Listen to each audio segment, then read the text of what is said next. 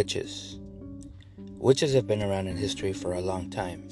If you look closely, a witch appears in the Bible in the story of King Solomon, when he consults the witch of Endor. They also appear in Greek mythology, such as Circe, the enchantress, who was a type of witch. But it wasn't until the early Renaissance that our modern perception of the witch was truly formed. Welcome to Monster House, the podcast where we talk about movie monsters from horror to sci-fi. Today's subject will be on witches. In the spirit of the Halloween season, I've decided to talk about witches. Witches and Halloween, as we all know, have been associated together for a long time. And they've also appeared in a great number of horror films. There's a lot of history and lore surrounding witches, but one of the most known comes from the Celts, who believed that Halloween was the night that the veil between the spirit realm and the living was at its thinnest, allowing spirits and other supernatural beings to come, cause mischief or harm. After the Romans took over and began converting the Celts into Catholics, the two belief systems merged. The church turned witches, those that the ancient people looked to for wisdom and medicine, into evil-worshipping hags. They believed that witches could turn into cats, thus the cat connection, and other animals such as bats and spiders, who are known as familiars. It wasn't until the 1400s that the witch hysteria spread across Europe. More than 100,000 were accused of witches, and over 50,000 were executed, either by hanging or burned at the stake. Later, America's witch scare in the late 1600s, which became known as the Salem witch trials, largely brought an end to the mass hysteria and the killing of accused witches. In the aftermath, the autumn festivals included the telling of ghost stories and other creepy traditions. Later, America's witch scare in the late 1600s, which became known as the Salem witch trials, largely brought an end to the mass hysteria and the killing of accused witches. In the aftermath, the autumn festivals included the telling of ghost stories and other creepy traditions. The influx of Irish immigrants that came to America planted the roots to the tradition that we now know as Halloween. The tradition of Irish and English customs, such as jack-o'-lanterns, costumes, going door to door, led to the current Halloween holiday. At the time, many young women believed that Halloween was the best day for divination and would often seek out fortune tellers to find out the names of their future husbands. This mashup of traditions and beliefs led to witches becoming a symbol of a holiday celebrating the macabre. Throughout the years, literature has influenced the mythology of witches, starting with the Malleus Maleficarum from 1487 to the Wayward Sisters from Shakespeare's Macbeth in 1611, all the way up to the fairy tale witches from the Grimm's fairy tales from 1812. With time, the witches would make their transition from literature to film. The earliest film, if not the first, is the Swedish-Danish silent film from 1922 called Häxan. It is part documentary, part drama, that retells the history of the witch hunt throughout the ages. It carries itself with some fictional and horror elements, but it is considered an exploitation film of its time. Throughout film, witches have been depicted in many ways and forms. One notable form came in 1937 as a cartoon witch in Disney's Snow White and the Seven Dwarfs. Many credit this evil witch's looks to have set the standard of future witches' looks and disguise.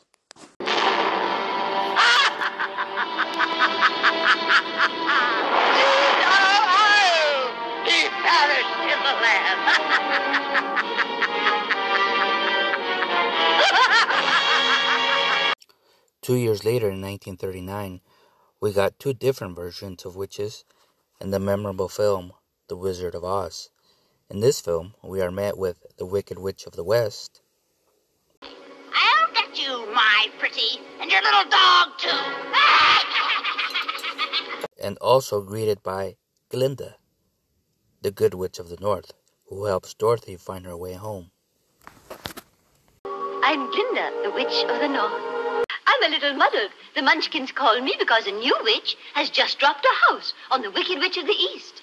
And there's the house, and here you are, and that's all that's left of the Wicked Witch of the East. And so what the Munchkins want to know is, are you a good witch or a bad witch? Through the 40s and 50s, witches are mainly depicted as comedic, such as I Married a Witch from 1942, or sort of romantic, such as Bell, Book, and Candle in 1958. Witches were depicted in horror films, but only in minor roles, and usually to set the mood or pace of the movie, like cursing the main characters or warning them of danger ahead.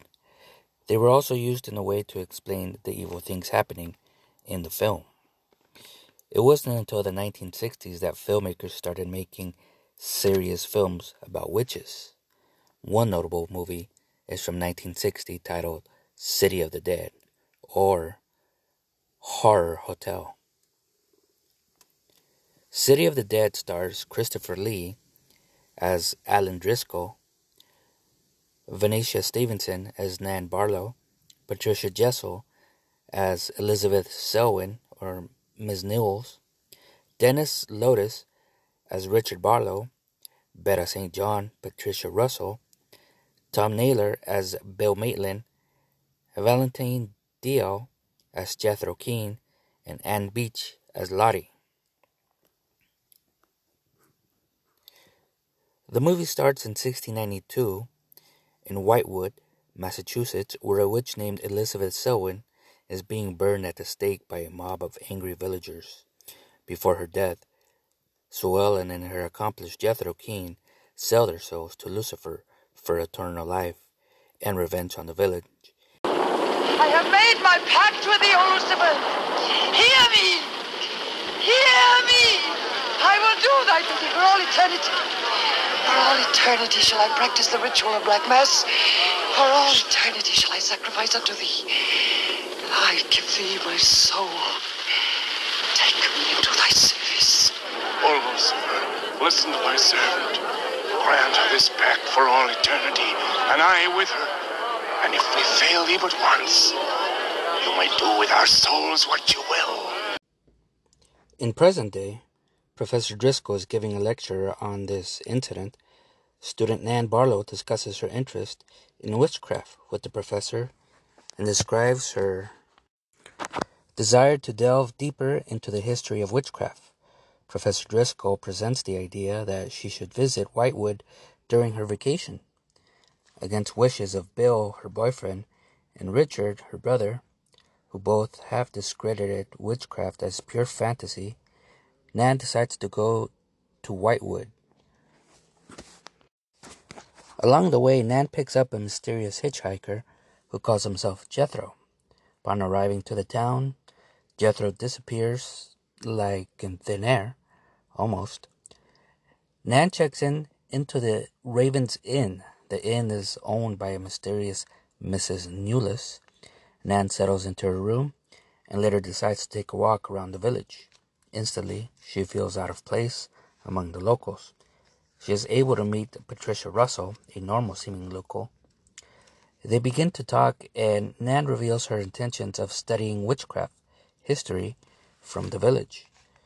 Patricia loans her a book about witchcraft. Back at her room, Nan is reading the book and learns that tonight is Candlemas Eve. Throughout the night, she hears noises and discovers a basement hatch. Nan brings this to the attention of Miss Newless, who declares she hears nothing and assures her that the hatch leads nowhere, which is why there is no way to pull it open. Nan continues to hear the noises and figures out a way to pull the hatch open. Nan discovers that there is a basement and proceeds to follow the path, which leads her to a satanic altar. Here she is restrained by Mrs. Newless and members of the coven. Mrs. Newless reveals herself to be Elizabeth Selwyn and proceeds to sacrifice Nan. 2 weeks later, Bill and Richard grow concerned about Nan, whom they haven't heard of. They decide to call the Whitewood to get connected to the Raven's Inn, only to discover that it doesn't exist in any directory. Richard pays a visit to Professor Driscoll to gain information on Whitewood, but is only able to get directions to Whitewood. Patricia also visits the professor to obtain the address to Nan's family. The professor reluctantly gives her the address. Patricia is able to meet with Richard and explains the weirdness of Nan's disappearance. Patricia leaves after her visit, and Richard leaves to Whitewood the next day, with Bill following behind. Along the way, Bill sees an apparition of Selwyn and suffers a severe car crash. When Richard arrives at Whitewood, he checks in at the Raven's Inn and meets Mrs. Newless. He inquires about his sister and her disappearance, but Miss Newless only tells him that Nan was a likable young woman and that no one had any ill will towards her. Mrs. Newless, you told the police that my sister checked out. You are mistaken, Mr. Barlow.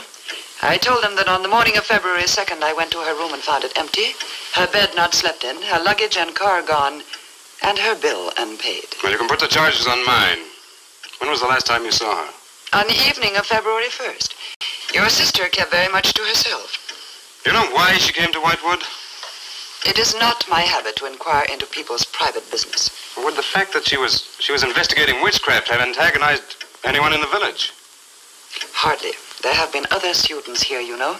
Besides, your sister was a very agreeable and likable young woman. Richard then visits Patricia, who shows him the book she loaned to Nan.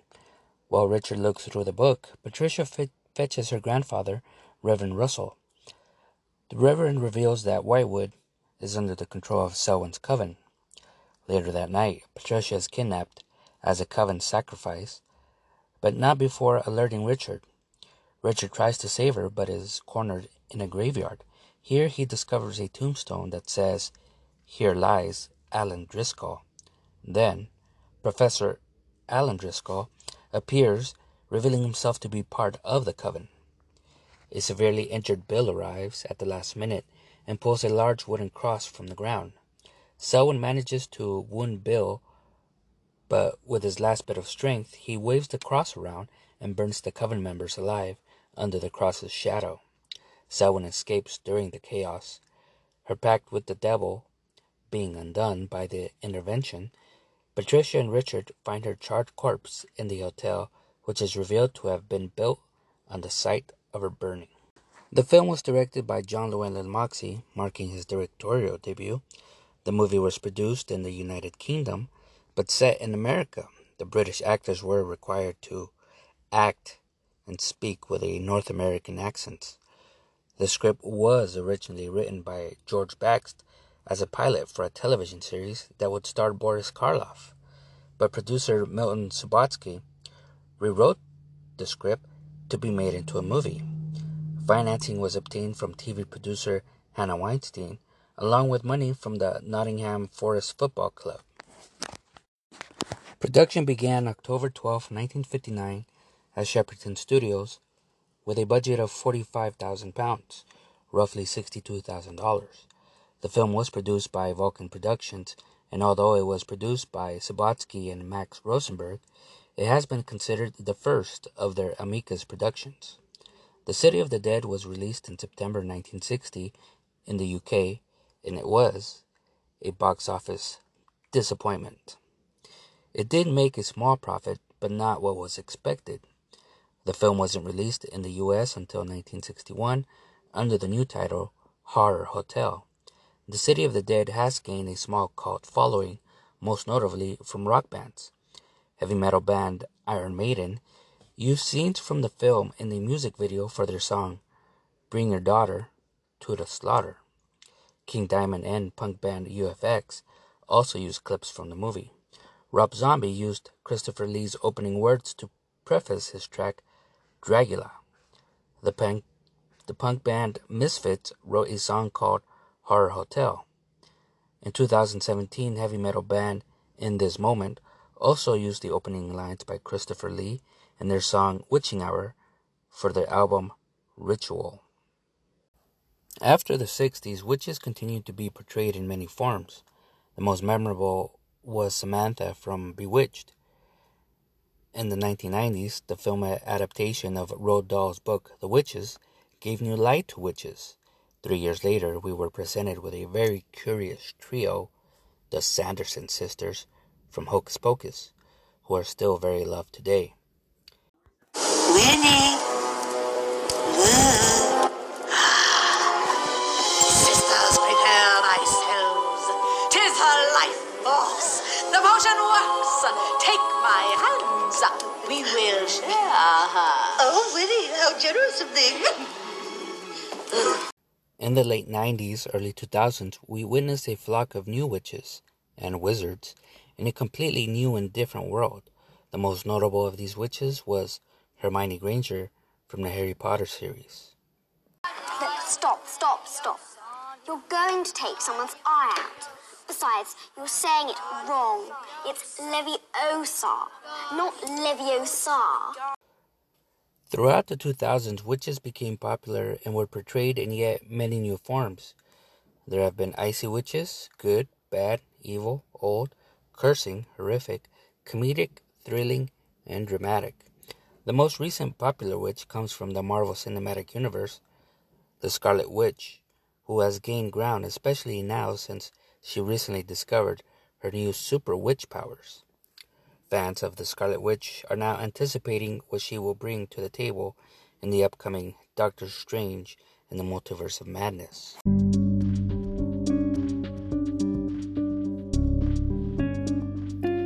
And there you have it.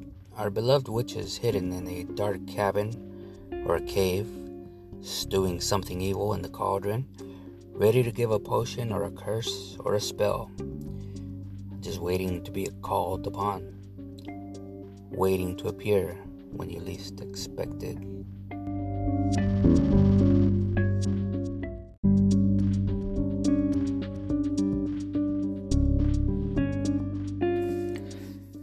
Hey, thanks for sticking around and listening to another episode of Monster House. Hope you liked this episode, and tune in next week for another episode.